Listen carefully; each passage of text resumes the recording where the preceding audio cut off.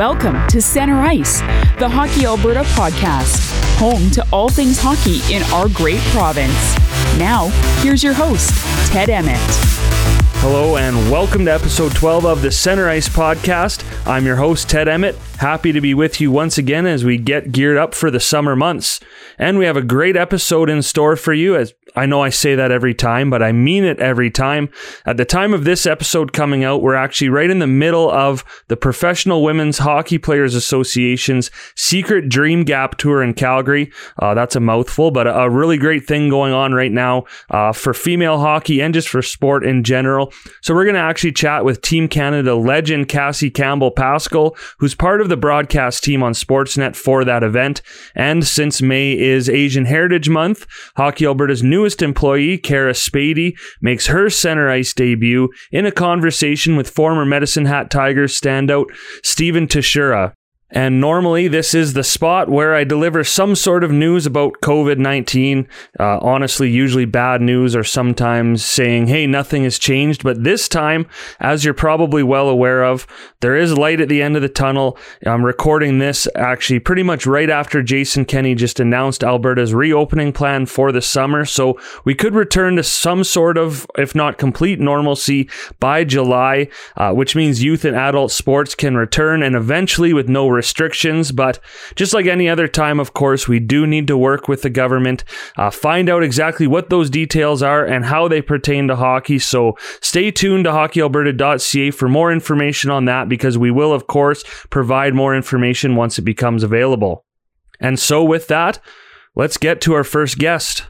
Joining us now is a Canadian hockey legend. She's represented Canada at the Olympics 3 times, winning a silver medal in 1998 in Nagano, Japan, and captained Team Canada to a pair of gold medals in 2002 and 2006, is the only captain, male or female, to lead Canada to 2 Olympic gold medals. And you can add to that 6 gold medals at the IIHF Women's World Championships. And she's since become an incredibly accomplished broadcaster. You can see her on Sportsnet. She joined Hockey Night in Canada in 2006 and became the first female color commentator on a broadcast. Although she's an Alberta transplant, her contributions to the game in our province have earned her an induction into the Alberta Hockey Hall of Fame, which of course, due to circumstances, still hasn't happened yet, but it will, we promise. She's a trailblazer for women in sport and women in broadcasting. I'm obviously talking about Cassie Campbell-Pascall. Cassie, thank you so much for joining us for this. Thanks for having me, Ted. And now, as I catch my breath from your intro there, still only really tells part of the story of who you are and what you've accomplished in the game. So to start out, can you just tell us a bit more about your involvement in hockey over the years and where it's taken you? Well, it started a long time ago when I was 7 years old. I got to put on the skates and play on a real team for the very first time. And to be honest with you, Ted, I actually started playing hockey in the United States as my dad was transferred there for work and,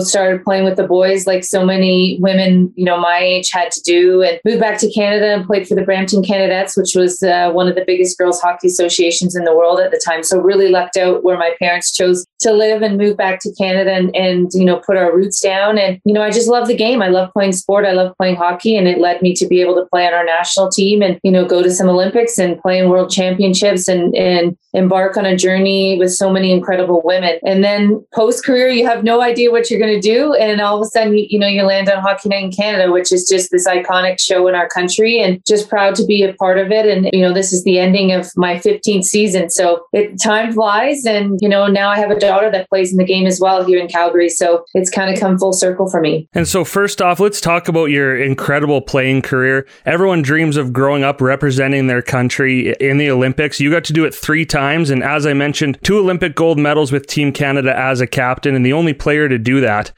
Growing up playing hockey, did you ever think that the game would take you that far? I had no idea. We didn't really learn about Team Canada until I was about 16 years old. And 2 years later, we learned that we were going to be able to go to the Olympics for the very first time in 1998. So I just grew up wanting to be like my brother. I just grew up wanting to play street hockey like he did, wanting to play hockey like he did. And I was very fortunate that although my parents, my dad in particular, pushed me to maybe try tennis because he thought maybe I'd make more money playing tennis. But, both my parents were athletic and supportive of me being in sports. And I was really fortunate because that always wasn't the case for young girls of my generation. And, I played every sport I could get my hands on. But hockey just seemed to be the one that I always seemed to love the most. And lo and behold, was able to have a future in it. And it's been such a fun ride to watch the women's game grow and to watch the current players and how amazing and how such great ambassadors they are for the game. And that part of it makes me really proud. And I have to ask, and hopefully it's not too soon, but it's the age-old question, going back now to 1998 when you won silver. Does a team win silver or do you lose gold? Because I know there's kind of a difference of opinion on that one. Well, I'll answer with this. You learn a life lesson or two. Obviously, I think as a hockey player, you'd almost rather be in the bronze medal game and win than the gold medal game and lose, because at least you won the last game. But, I think over the years, we've learned, those of us that were part of that, just, how fortunate we were to be part of the first ever Olympics. And of course, we would have liked to bring home a gold medal. And I definitely have a sense of regret to some degree with the older players that were part of that team, knowing that that was their only chance to win a gold, and to not be able to do that for them. I think that's one of the regrets of my career. But on a personal level, and I think as a program level, we learn more about ourselves as people and as leaders. And, it really helped us, that experience, to change the color 4 years later in 2002 and playing the American Dream Team, who had been centralized. And I think getting a taste of that losing in 98 definitely helped us to win in 2002 and definitely helped me in particular to become a better player and a better person and a better leader. So sometimes challenges and adversity, you don't want them. But I think as an athlete, we understand that they're important as part of our career, and we try and learn from them. And, I look back now and I'm proud. I'm proud of that silver, and I'm proud to have been part of that group. And, I know it taught me more about life than any of the gold medals have. Well, and you answered my next question perfectly, which was about the adversity of losing out on gold and using that as fuel. So that's perfect. We'll kind of switch gears a bit now into your current career. We see it all the time after an athlete retires. They often have a number of different opportunities to stay involved in the game. For you, that came in the form of broadcasting. What made you choose that route, or did it almost kind of choose you? Well, I kind of dabbled in my career. When I finished my university degree at the University of Guelph, it was, I was playing for the national team full time. And that was strange for us as female hockey players to play hockey full time, although that's a dream we've always wanted to have. But we were always kind of used to having education to, sort of balance in our lives. And so I was kind of looking for that balance. So I would dabble in local television shows and radio shows. And I think my first hockey experience was, here locally doing the Calgary Flames radio broadcasts and with Rob Kerr and Mike Rogers. And then I, did the NHL Network when it first started, post 2002 Olympics, and dabbled in that. And, I just show up for breakfast television when they needed someone to fill in. And I just kind of liked it. And it kind of helped give me some balance and gave me something else to kind of look forward to and take my mind off hockey when needed. And I never thought I'd be on Hockey Night in Canada. And, I think there's two people, Joel Darling and Rick Jude, who are two men that supported me early in my broadcasting career. And, I did an audition for Hockey Night. Next thing I knew, I was on the show. So it was a real learning curve and a steep one. And, I just kind of learned the business as I went along, and, just that they still want me after all this time, and who knows how long it'll last. So just kind of enjoying it while I can. And we all know life as a player and as a broadcaster are both incredibly busy, so you probably haven't had that much time to catch your breath since you started playing. It's albeit in different ways, but your husband, Brad, is an assistant GM with the Calgary Flames. So when we say you're a hockey family, you really, truly are a hockey family, and a lot to juggle. So how do you balance the life of a broadcaster and your family life? Because it, even this year in a COVID year is still quite busy. Well, it's all we've ever known. When I met him, he was working for Hockey Canada and, part of our men's programs. And that was just, what we know of each other. And I think it actually helps the relationship work because we each have our own thing. We each have our own thing going on, and we support each other. And first and foremost is our daughter, Brooke, who plays. And, she's our number one priority. And that's one of the things that kind of helps keep us together, the glue of the family, if you will. And I think just an understanding of what each other's going through and the pressures that you face in hockey. It's just hockey. It's not, life or death, but there are pressures that come along with it, especially in this country. And so, just supporting each other in that way. And, the great thing is a date night for us is sitting down and watching hockey at home on TV. So, it's a pretty good gig. And, just this is all we've kind of ever known in our relationship, is for both of us to be involved in hockey. And so I think in that sense, we just kind of know where each other comes from and know how driven we both are. And we just try to support each other the best that we can. And we're lucky that both of us have jobs in hockey. It's a rare opportunity, and we're appreciative of that. And we understand and have perspective around that. So, everything else just kind of falls into place, and we,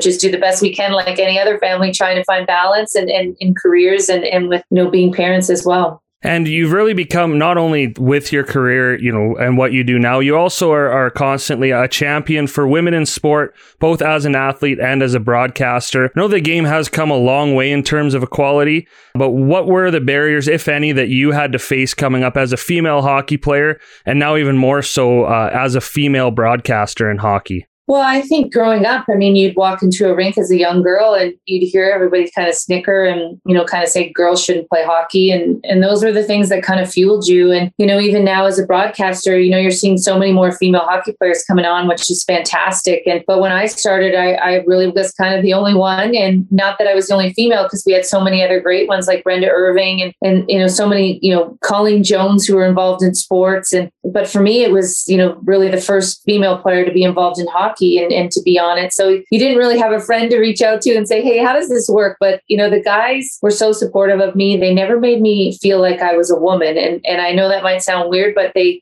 treated me like a hockey person and respected me, and I respected them. And, I learned so much from Kelly Rudy and Ron McLean, and the list goes on and on, Elliot Friedman and they were willing to kind of teach me as I went. And so, yeah, sure, there's some challenging times, and people to this day, don't think that females have a business, in NHL hockey, but it is what it is. And you just kind of try to keep breaking down some barriers and doing a good job. And I think that's what I bring from the table. I'm consistent, and I just work so hard behind the scenes. And that's really, all that I can ask for myself. And in the day of social media, you're going to take it on the chin from time to time as a public figure, but that kind of comes with the territory. And I think it comes with just how passionate people are in this country about their teams, about hockey, about this great sport. And so, I kind of take it all with a grain of salt. And I think it's always encouraging to see more and more the female broadcasters that are getting hired at every level, really all over the game. I know Brian Burke always said with his You Can Play project, right? If you can play, you can play. And I think it's the same for broadcasting. If you're good, right? And doesn't matter. So you've been a big part,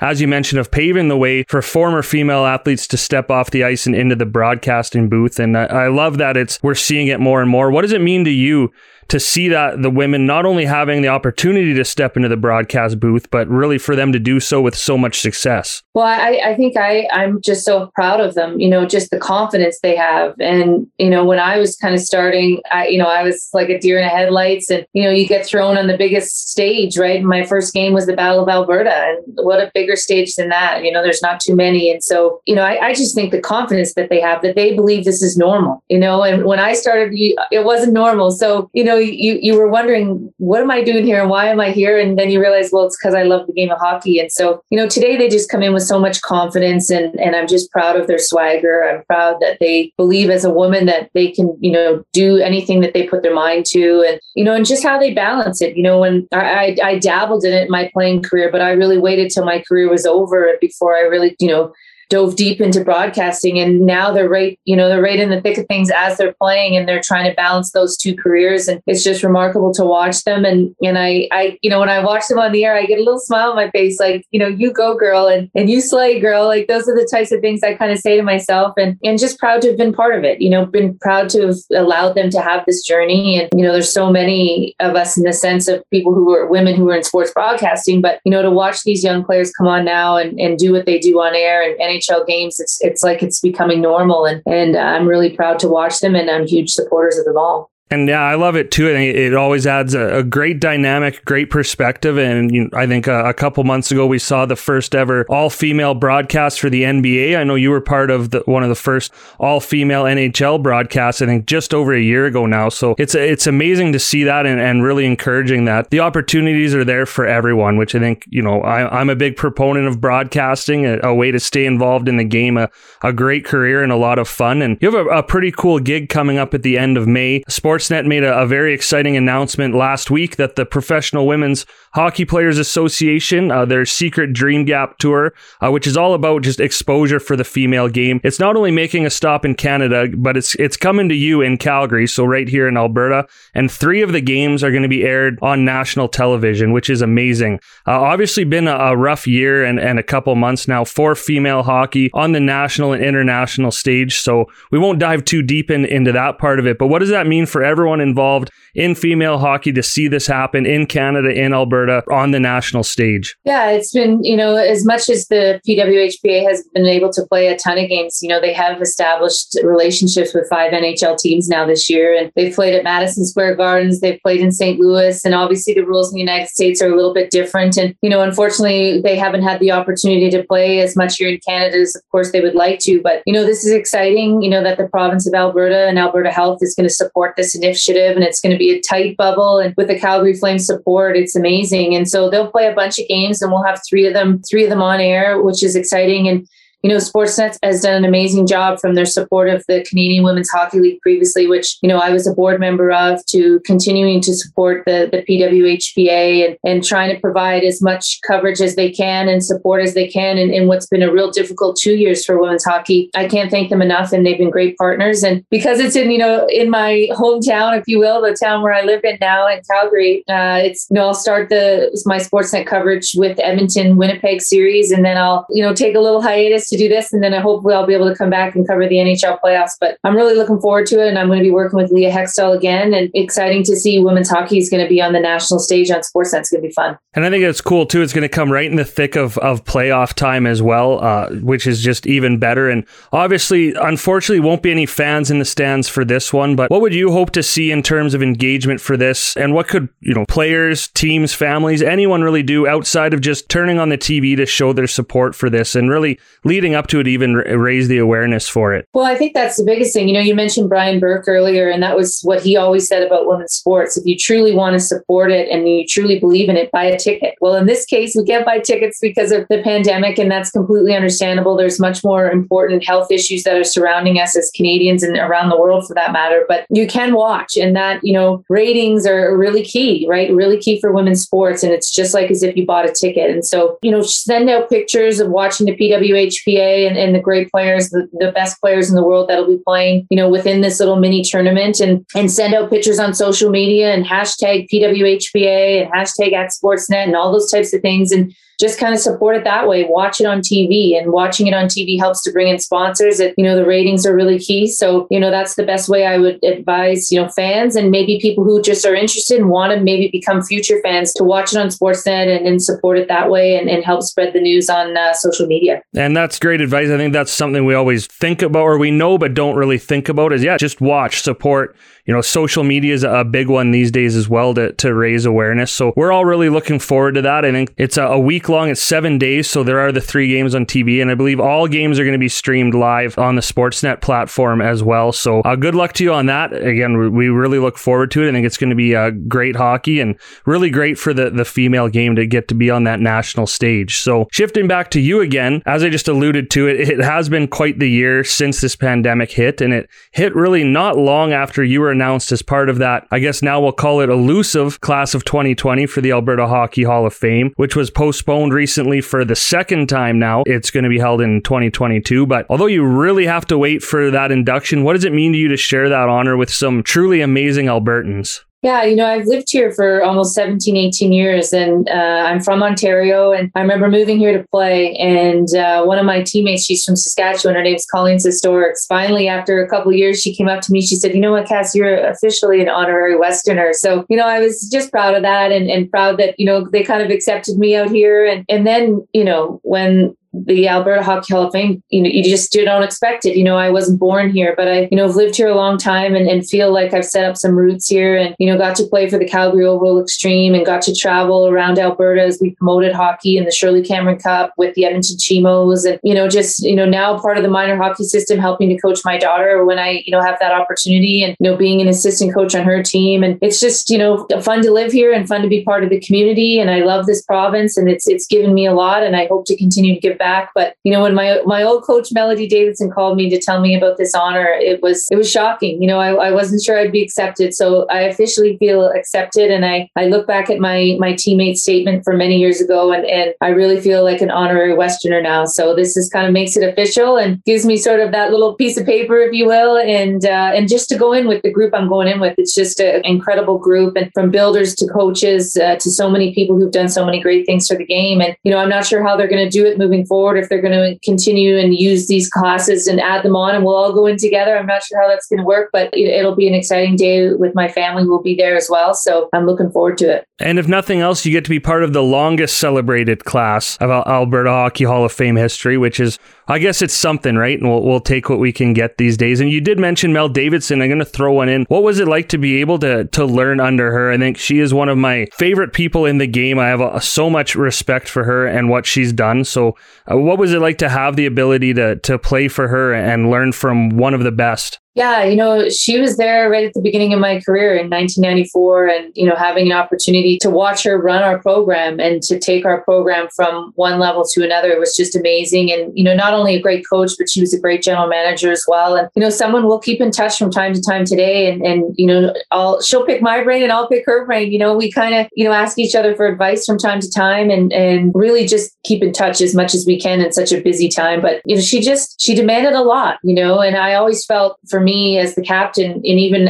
towards the end of my career when, it was a struggle for me to make my last Olympic team, it happens to all of us as we get older, but she was always honest with me. And that's one thing I really appreciate about Mel is that she'll look you in the eye and she'll tell you how it is and she'll never sugarcoat it. And, I personally could take it and I personally appreciated that the most. And I knew where I stood with her and I thought that was important. But, she was someone that would reach out to people and get different perspectives before she made key decisions. And, she often included the leadership group in all of her decisions, which I think is very important. And, her and Danielle Sauvageau, they deserve a lot of credit for what's happening with our women's program right now and how they helped to build it in different ways, both of them in very different ways, but how they helped to build it. And, Mel will always be a great mentor and a great friend and someone who had a terrific impact on my life. Oh, and sorry, I'm going to apologize because now I'm jumping all over the place on you, but going back now to what the last year and a bit has been like from a broadcasting standpoint, what has the last year and a bit been like for you and your fellow broadcasters? Because there was the break, then playoffs in the summer, a late start this year and a modified schedule. Has it been tough to navigate, or are you really all just happy to be out there calling games one way or another? Well, other than everyone thinking I'm laying on my floor right now, because this is my backdrop, the wall behind me, people think I'm laying on a hardwood floor, but I'm not really one to have jerseys and knickknacks and all that stuff behind me, but I often get criticized for that. Everything that I own like that is in the basement, so this is my home office. But, for me, I'm not going to lie, Ted, like to not have to travel as much as we traveled before has been a real blessing in disguise. And of course, we'd like to be in person and we'd like to have that connection with the players and, to get the stories and all those types of things. So that part of our job has been made a little bit more difficult, but it's hockey and I have a home studio. They continually find ways to upgrade and to help with the delay and all those types of things. And I'll be honest with you, Ted, I'm not so sure we're going back to the way it was before. I don't think you'll see everyone travel to Toronto to be part of Hockey Night. And I think this is an economical way, and through technology, they've been able to make it work. And, I can't wait till we have fans in the building. I really miss the fans. Like when you're doing a game now, it's hard to keep that energy. It's kind of sometimes hard to make it exciting just because you miss that sort of camaraderie and the noise and the crowd and just the atmosphere. But it's our job. And heading into the Stanley Cup playoffs, I think this North Division has been fantastic and really fun to watch, Connor McDavid and the Austin Matthews and the Leon Draisaitl's and just the great action between the Canadian teams. I think it's even going to be more fun here in the playoffs. And I'm also looking forward to covering some of the U.S. teams too that are going to happen in the playoffs. I do Washington, Boston coming up here on a Saturday night. So that first round series is going to be a lot of fun.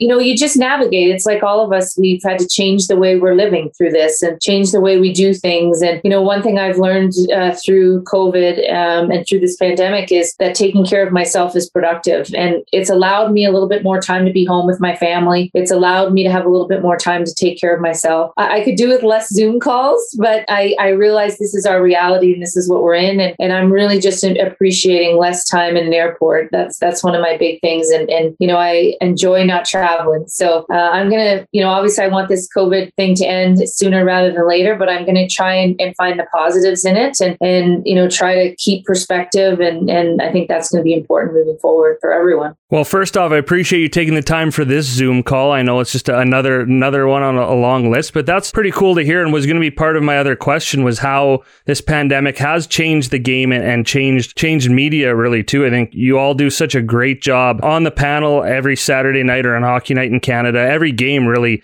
with everyone being from home. And I know I've talked to a couple other broadcasters where they're calling games from the boardroom of their radio station or whatever it is. Is that, how long did that take to get used to from either not being there, or, like you said, there's a delay in that? Like, how difficult was that to adjust to? I think the hardest part, just not being in studio in Toronto is when you get chirped, there's a delay. You can't chirp right back. So, just that camaraderie part of the broadcast where it had to be a little bit more structured, who Ron and David were throwing to, we couldn't just jump in and sort of be ourselves in that sense, especially for those of us that weren't there. But, our technical crew is amazing and they've upgraded our systems. My studio is literally right across here on the other side of the iPad. And it's amazing. It's a camera and a light and a Giro box. And they've just upgraded it as it's gone along as they can. And they've, negated most of that delay and they've made it as normal as possible. And, I think moving forward, it's truly going to be a more economical way of doing this because they don't have to pay for our hotels and our flights and everything else that comes with travel. So I wouldn't be surprised if that part of this kind of stays within our society and stays within broadcasting in particular. But it's, there's some challenges, but honestly, to work with this group and to work with our producers who are so detailed and so dedicated and so on top of the ball of just everything that goes on, it's really like playing for Team Canada. It's the best of the best, if you will. And so we push through what we got to push through, just like everybody else, right?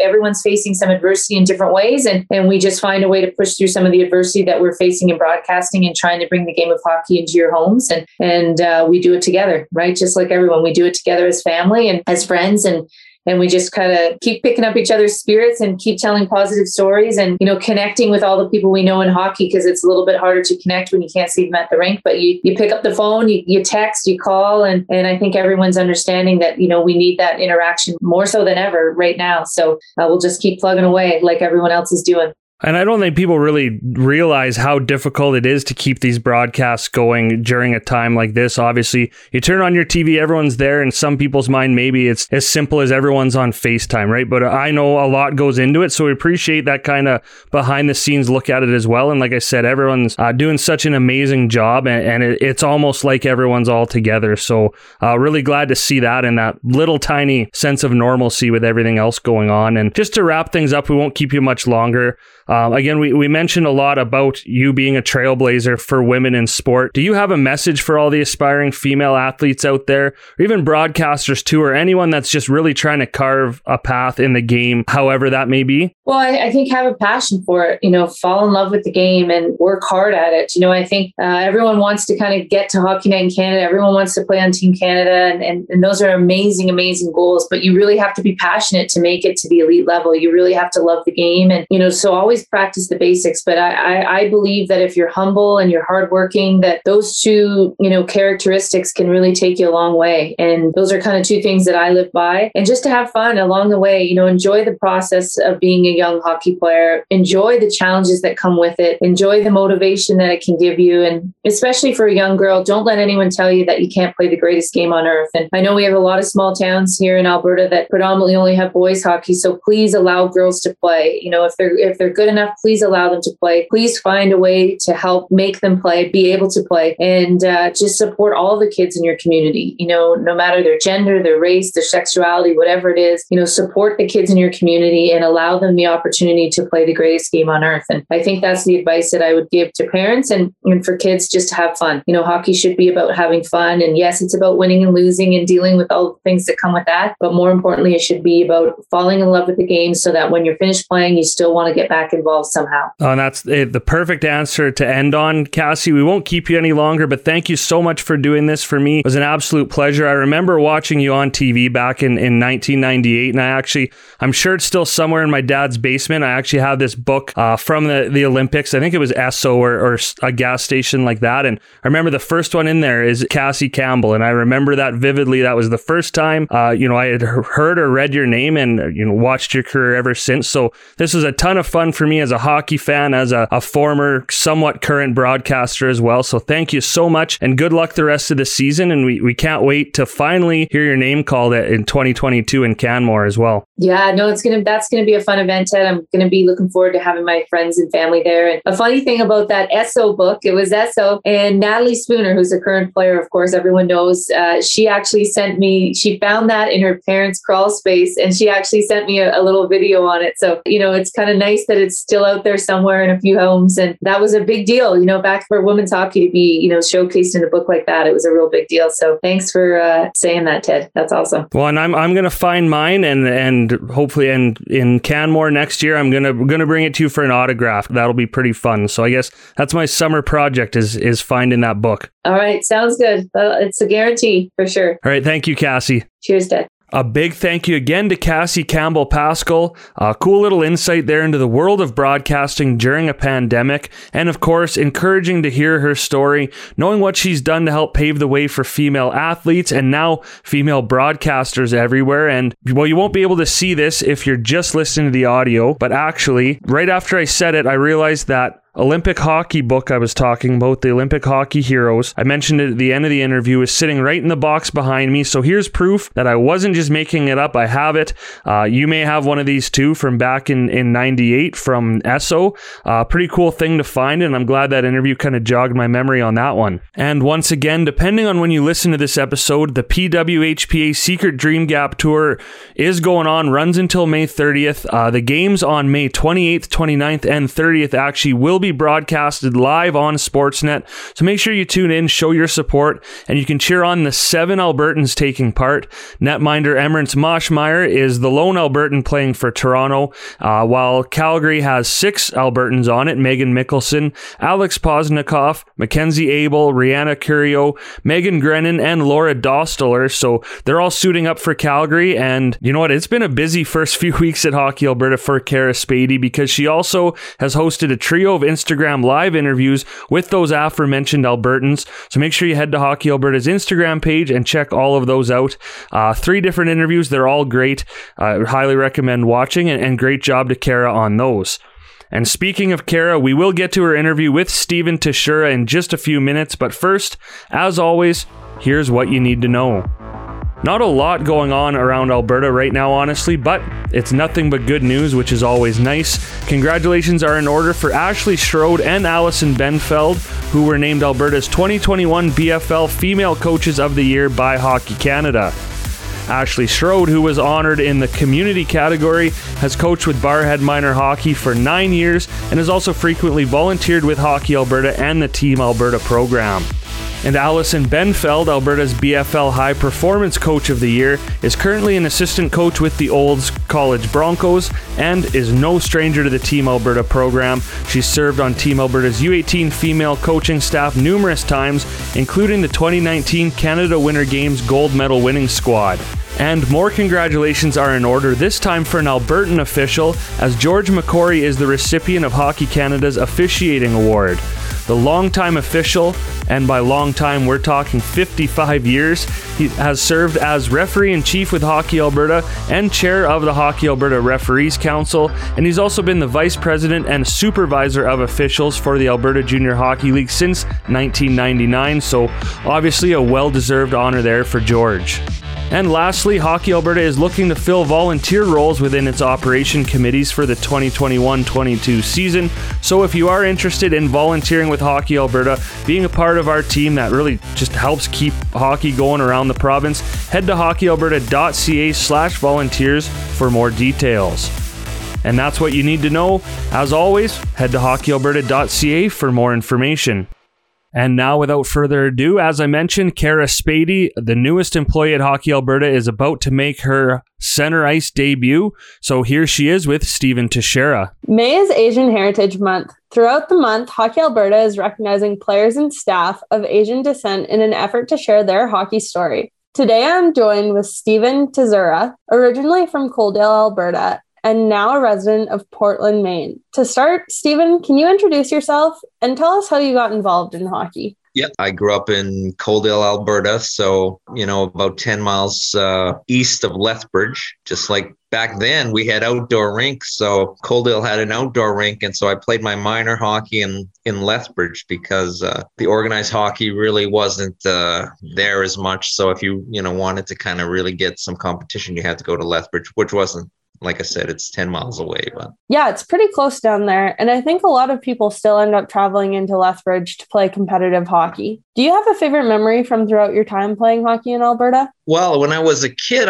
so like I said, I remember, like, this is kind of like a childhood memory. We had an outdoor rink, but it was way across town, Kara. So our town made a rink about a block and a half away from my house. But back then, you could, after I'd get home from school, I could skate down the road. So maybe I was 7 or 6, 7 or 8. I can't remember. But so I put on my skates and I could skate down to the road or to the rink. It was right by the high school. And then you could skate back home. And then I remember, like, my mom, my feet were frozen, obviously. So she would put me on, those vent heaters, and I'd put my feet on there, and she'd bring you like hot chocolate and, take care of you, your little kid. But, that's kind of a memory I have as a little kid. So. A true Canadian memory at that, too. Right. I tell my son that, he doesn't believe me. So come on, Dad. Come on. What was it like to grow up in a small town like Coaldale? Yeah, like you said, hockey was, part of especially in the winter, the universal language. So, I remember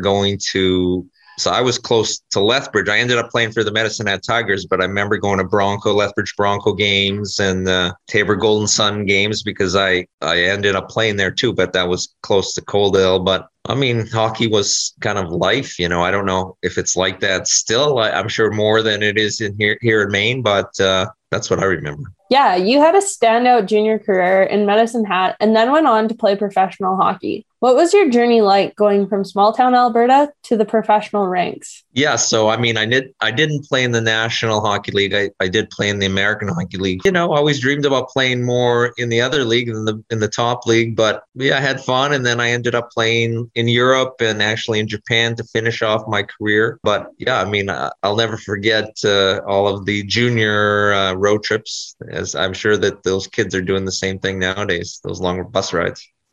You just touched on you never had the chance to play in the NHL, but you were drafted. What do you remember about that day? So, I got drafted like really late. I remember like talking to a few like agents before. I thought they thought maybe I would get drafted a little sooner. But anyway, I knew I wasn't going to get drafted real early. So I remember, I think I went golfing with my dad for some reason. I don't know.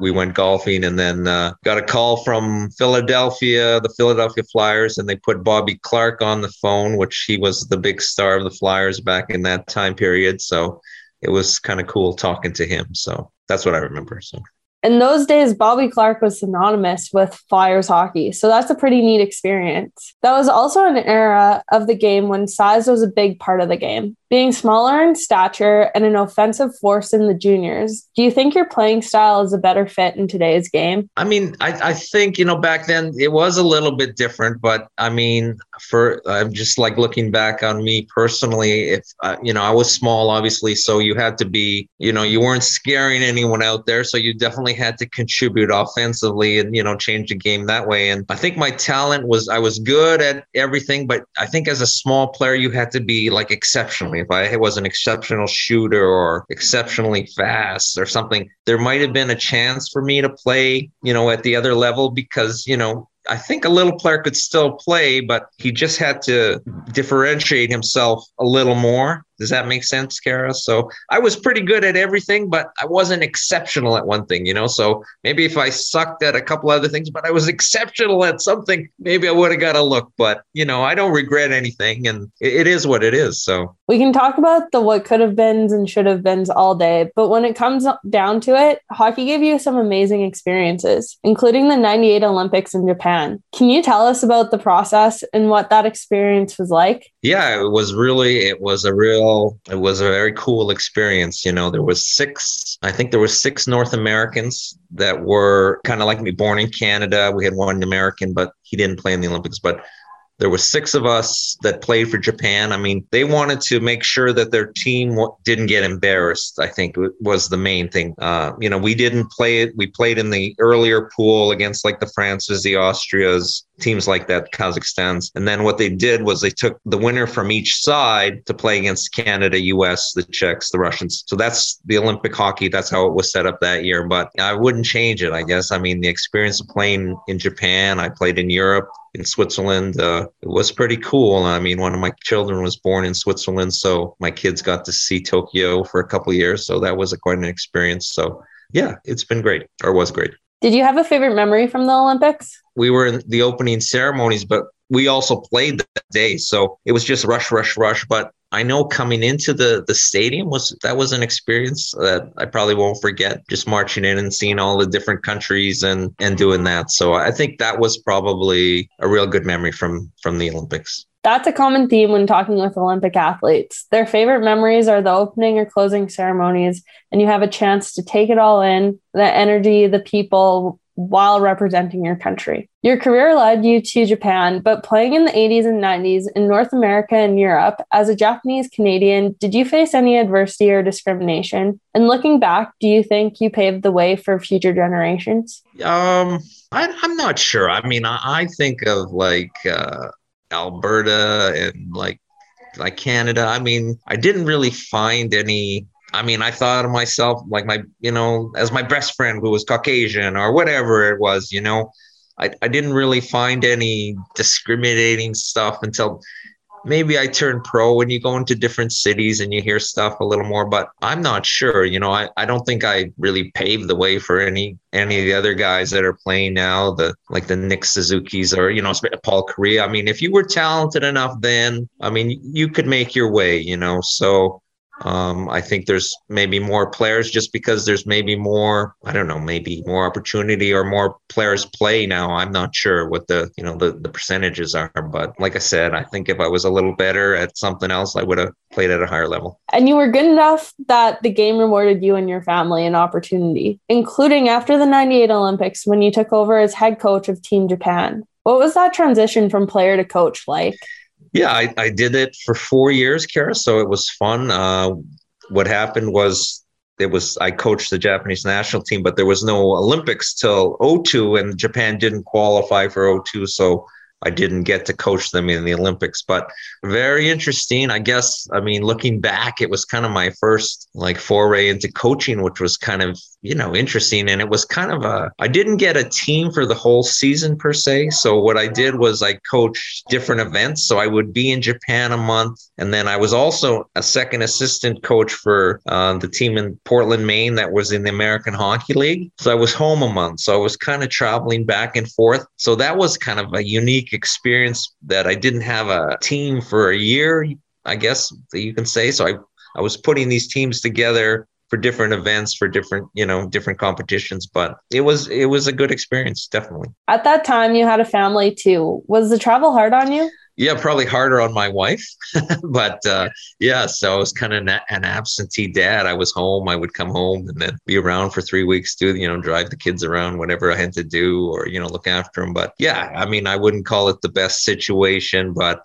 it was like I said, a very unique situation. So you mentioned that was your first foray into coaching. How did you go from playing in the Olympics to becoming a coach? Yeah, they needed a coach, I guess. So, and they thought, well, this guy's getting old, so it's time for him to retire, throw him in there. But with that said, I mean, it was kind of like, because it's hockey, it's kind of an easy transition. I mean, but I think what happened after I kind of, run my course with the Japanese national team. Like you said about being away from family. So I was thinking, well, if I want to continue coaching, maybe I have to move to a junior hockey team, or I would have to uproot my family again. So I kind of decided just not to pursue that. And like you said, I kind of was away and I kind of felt like, geez, maybe it's time for my family. So I found a job and I settled down and I just stayed in Maine, and that I have a, place that I love to work. So it's fine. And that's kind of the life. That's where I am now. So do you still coach, or are you still involved in the game today? No. I don't. So I remember coaching my son's team for a couple of years in minor hockey, and I did that, which was fun. So, but no. So I've been asked a few times to maybe do that again, but I have not coached. So I'm an armchair critiquer from the TVs, going, that guy's no good. This guy's good, or I could. Oh, what is he doing? I'm one of those guys. The month of May is Asian Heritage Month in Canada. What does your Asian heritage mean to you? So my parents were born in Canada, and they're both gone now, but they were born in the West Coast. So they were uprooted from, where they lived on the coast when the war broke out. So they got interned into interior BC. And it's funny, my dad or mother, when they were living, really never spoke about anything. But I remember maybe I'm going to say 15 years ago or something, my dad, we were driving in the Vancouver, down by outside of Vancouver. And he said, whoa, we used to own that property over there. And I said, really? You own that over there? And I said, how? Oh yeah, 3 acres or something. I was going, what? And anyway, so they never really talked about that, but yeah, it got taken away, which was, very sad, kind of part of our history, but that's just the way it was. And, they set up a good life in Alberta. So that's what happened. Here at Hockey Alberta, we strongly support Hockey for Life and would love to hear what that means to you. Well, I still am very proud of my Alberta roots. So, anytime I speak to an Albertan or meet up with an Albertan, I think that's great. So I think hockey has just been a great life lesson for me. I mean, it's whether you're playing with your teammates that you have to coexist with if you don't like someone, or you have a personal bond with one or two of the guys, that's great. Or if maybe you have a coach that maybe you have to work with. So if it's a boss at home, when your job now, or maybe a coworker that you have to get along, it's a great learning lesson, I think, in life. That's what kind of hockey does, or sport in general. But I think hockey was invaluable in teaching me some life lessons. So thank you very much for joining us today, Stephen. We greatly appreciate you taking the time. Great talking to you guys. A huge thank you once again to Steve Tashura. I really enjoyed listening to that interview and hearing how much passion he still has for the game. And great work by Kara Spady on her Center Ice podcast debut as well.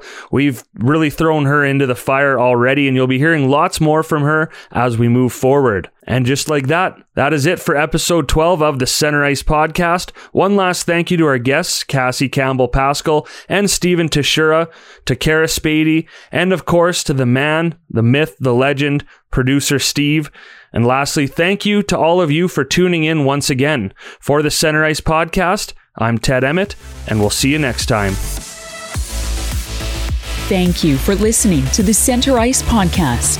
For this episode and more, head to hockeyalberta.ca.